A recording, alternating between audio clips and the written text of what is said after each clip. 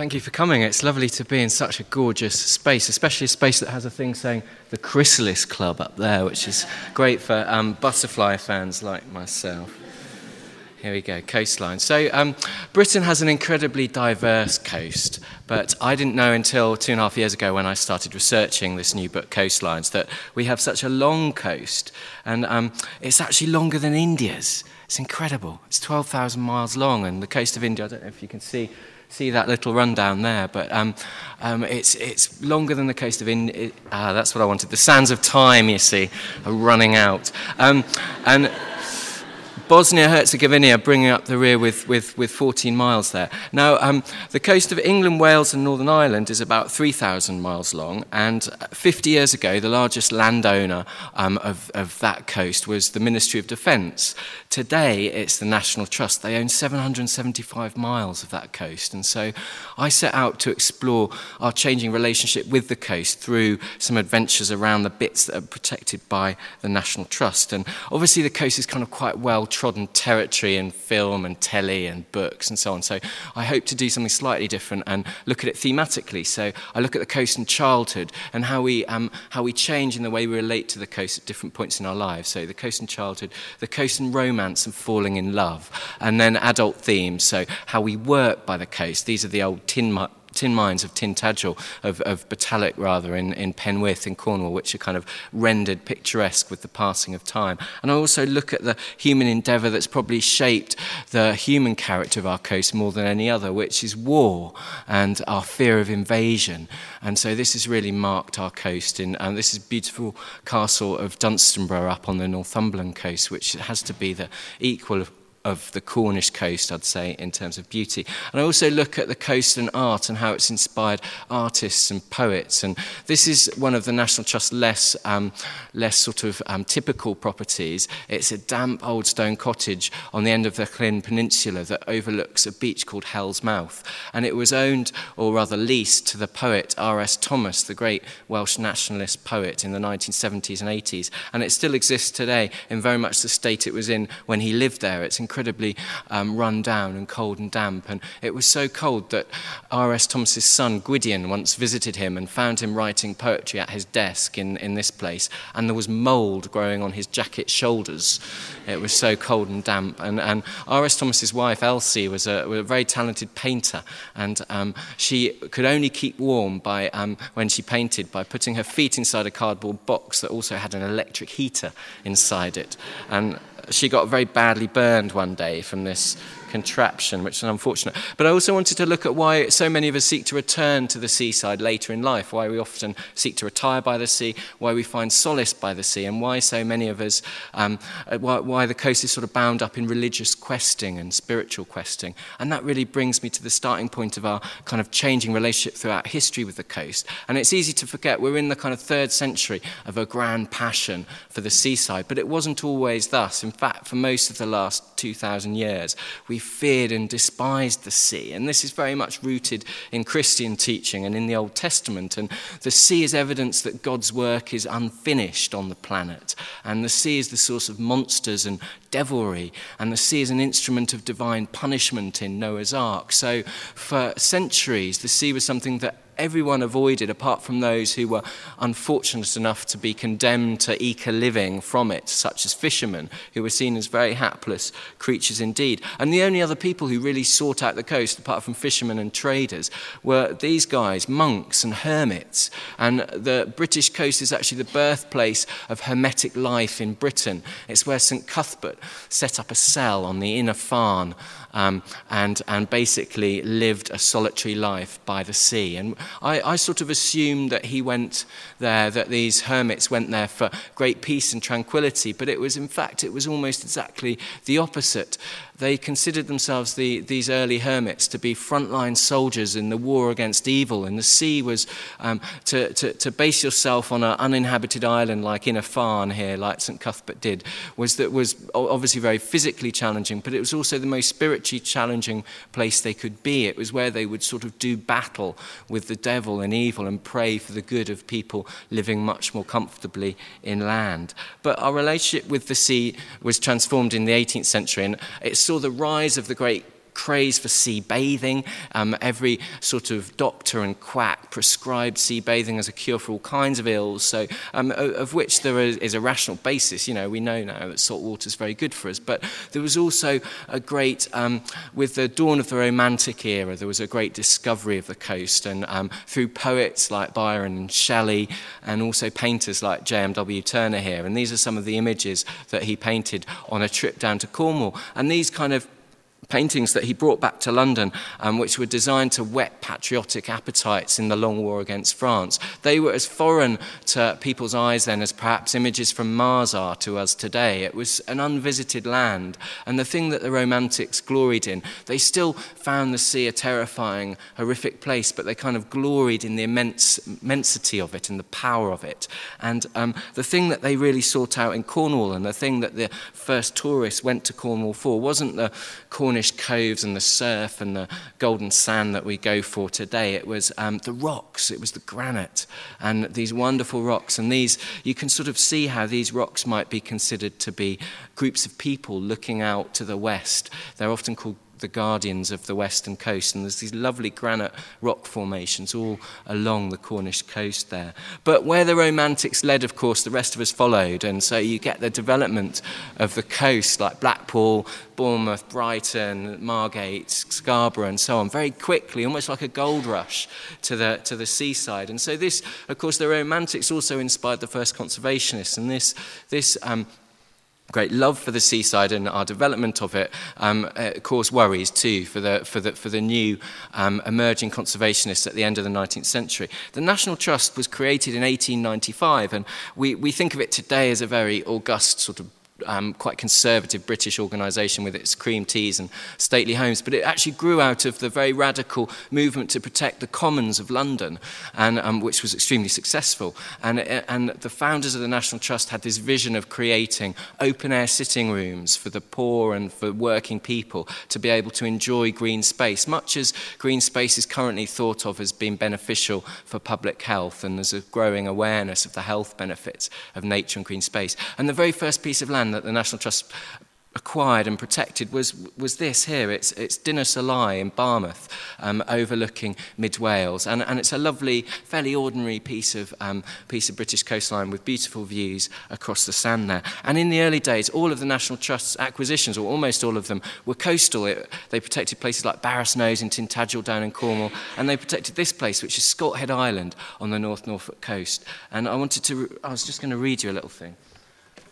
This is Emma Turner, who was Scothead Island's first watcher. These days the National Trust has rangers who wear red polo necks and range around the place. But in those days they were called watchers.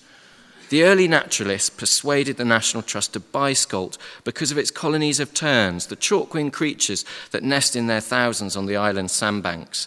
And a warden has protected these birds from foxes and human thieves ever since. Emma Turner, the Nature Reserve's first watcher, caused a sensation in 1924 when she took up residence in the newly built hut. It was an unusual job for a woman, and Miss Turner was a singular person. Alfred Steers, a Cambridge professor who studied Scalt for 65 years, once found her in the sand dunes engaged in pistol practice, apparently so she could protect herself from unsavoury characters. The most unsavoury character to visit, however, was a gentleman from Fleet Street who dubbed the spinster ornithologist the loneliest woman in England for her solitary vocation to protect the island's tern colonies. Other journalists followed in a bewildering stream, recalled Miss Turner in her memoirs, till in desperation I said to the ferryman, "Drown the next." Whatever the ferryman did, it worked, for the unwelcome visits ceased. So Emma Turner had 2 years living on this uninhabited island, protecting the tern colonies from these unsavoury characters. And the hut where she lived, the wooden hut, is still there today, and it looks exactly as it did in Emma Turner's day. And these are the kind of scenes that she would have enjoyed, the great peace and tranquility of the marshes on the North Norfolk coast. Now, I'm a great evangelist for the East Anglian coast because I grew up there and I've kind of returned there. But a lot of people, I'm sure a lot of you, probably love the West Coast for its grand cliffs and its rocky coves, and it's hard to beat the kind of scenic splendour of Cornwall or the Pembrokeshire coast or the Llyn Peninsula or even the North Antrim coast in Northern Ireland. But and so scenes like this would probably underwhelm you if you're a fan of the West Coast, because there's the grey old North Sea. And I went to see, as part of my sort of research on artistic inspiration, I went to interview Maggie Hambling, the artist, and she goes down to Sizewell Nuclear Power Station on the Suffolk coast and puts a stool a metre from the sea and paints these spectacular wave paintings, great detonations of British sea power, incredibly colourful and vibrant. They've been compared to orgasms. But I asked her why she would choose the grey old North Sea, this kind of sea, and she said, well, you're a writer, I wouldn't expect you to see colour. And here's Maggie. And she goes, when people say brown or all grey, I say, go and look again, it's full of colour. And she goes, it's bronze, darling, the North Sea, it's bronze, it isn't grey or brown, it's bronze. And here's the same beach, Scolthead Island, in one of its more bronze moments. And there's no sort of special filters on that picture or anything like that. But after in the decades following Emma Turner's custodianship of this part of the coast, we saw more and more scenes like this, development on our coastline. The top left image there is Blackpool, but the other three are of Peacehaven on the Sussex coast. I'm sure if you've flown into Gatwick after dark, you see the south coast of England delineated in sodium lights, almost unbroken development along the coast. And a lot of it was really positive. It was very democratic. It was born out of the Plotlands movement that gave working people a chance to buy a cheap patch of land and build a little holiday cabin for themselves or build a dream home for themselves. But it was unregulated throughout the 30s, and by the 1950s and 60s it was kind of unstoppable, and the coastline was disappearing under development at a rate of around 8 miles a year. And it wasn't just tourism and our love of the coast, it was nuclear power stations. They were all being built in the 1960s. It was things like oil refineries and expansion of container ports and so on. So there was a real sense of jeopardy around the coast in the 1960s. And so the National Trust launched what was supposed to be a temporary campaign called the Enterprise Neptune, now the Neptune Coastline Campaign. And they hoped to raise a couple of million quid to save some bits of the coast. But it was launched with great fanfare. This edition of the Sunday Times magazine was devoted to the campaign. It even became a plot line in The Archers. It was kind of everywhere that year, and it proved incredibly successful. This was the kind of things that the conservationists of the era were worried about. But the National Trust sent out some young geography students to survey the coast on foot and find out which bits were worth saving and which were not worth saving, which were already ruined. And the surveyors of the time, it's easy to laugh at them now because they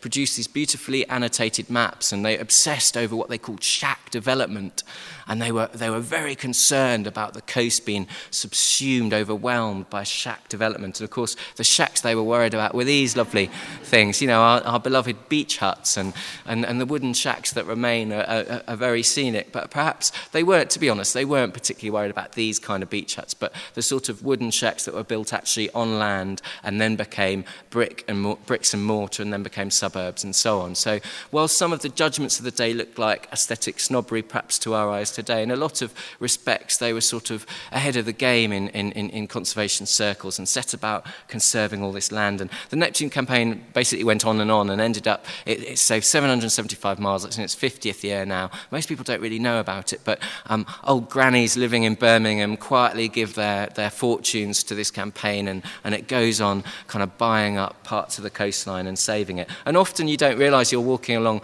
National Trust coastline because it's a very sort of British institution. It's very understated. You don't get big signs saying you are now entering National Trust country, and so you get little discreet green markers like this. And a third of the coast of Cornwall is now protected by the National Trust. So we have created this kind of contemporary common land by the sea, because unlike stately homes that the Trust doesn't, I mean, I wrote the book independently of them, so, and I'll criticise them too, where criticism is due, but they've basically opened opened it up to the public for free. So they're completely committed to public access for their coastal landholdings. So it is very much a contemporary common land by the sea. And a lot of it is places you'd expect, kind of just gorgeously beautiful places. This is White Sand Bay around the corner from Land's End. D.H. Lawrence spoke of the Atlantic being all peacock-mingled colour, and you really see that in that slide. Or for example, this is Nanjazal Bay in Cornwall, which is that quintessential Cornish cove. But the Trust has also protected lots of unexpected places like this. This is just my favourite National Trust sign with a guy diving headfirst down the mine shaft. Beware. Beware mine shafts when you're next on the coast. It's protected the ruined coastline of Durham, which was polluted by coal. British coal, as recently as the 1980s, was dumping huge, great piles of coal and mine tailings on the sea from the coal mines there. And the beaches have been cleaned up. There's still a bit of pollution, but they're wonderfully empty and eerie. And I didn't even know Durham had a coastline before I began this book, but it's got 12 miles and it's gorgeous. So if you're ever up that part of the world, you should definitely take a look. I was amazed at not only by the diversity of the coast, but the diversity of things people do by the sea. We think of the sea as being a kind of family place where we learn to love it as children. This is some of my family by the sea. We learn to love it as children. We then renew our bonds with it as parents, kind of indoctrinating our children in sandcastle building, and then we do the same again as grandparents. But there's lots of wonderful things happening by the sea. This was on the Giant's Causeway, and this young woman was not performing for anyone. It was just her way of responding to the beauty of the Giant's Causeway, which is a kind of cathedral of a natural cathedral of sort of worship. And then most of the weird things are in Northern Ireland, where they use their cars as beach huts, like here. I don't think the owners of this car quite realised that the tide was coming very fast. And then I thought I was in Goa when I saw this site, again in one of the beautiful beaches of North Antrim, which is a wonderful part of the world to visit. But I guess the obvious thing is that I found by the sea was tranquility and solace. And I think in a sort of age where many of us have relinquished religion, to be in the company of a power so much mightier than you, like the sea, and something so eternal as the sea. Conrad wrote about how the sea can never look young like the land can in spring. The sea is the oldest thing there is, and I think being in its company makes us feel very small, and that's a very profoundly comforting thing for us, because it makes our fears and anxieties seem very small as well. And I sort of struggled to sum this up in 80,000 words in a book, and then of course I discovered that the Romantic poets had got their way before me. George Byron did it in 4 lines. Here he is. There is rapture on the lonely shore, there is society where none intrudes. By the deep sea and music in its roar, I love not man the less, but nature more. And I was watching at this point the sunset over the Norfolk coast into the Lynn and Innerdowsing wind farm. And you can just see it there, probably, the wind farm on the horizon. But that's an interesting, it didn't destroy the beauty of it for me, but it's an interesting challenge for the future, because we've been tremendously successful at preserving our coastal landscape. It's a really happy story, but climate change and our hunger for energy will challenge our conservation of seascapes once more in the future. Thank you very much for listening.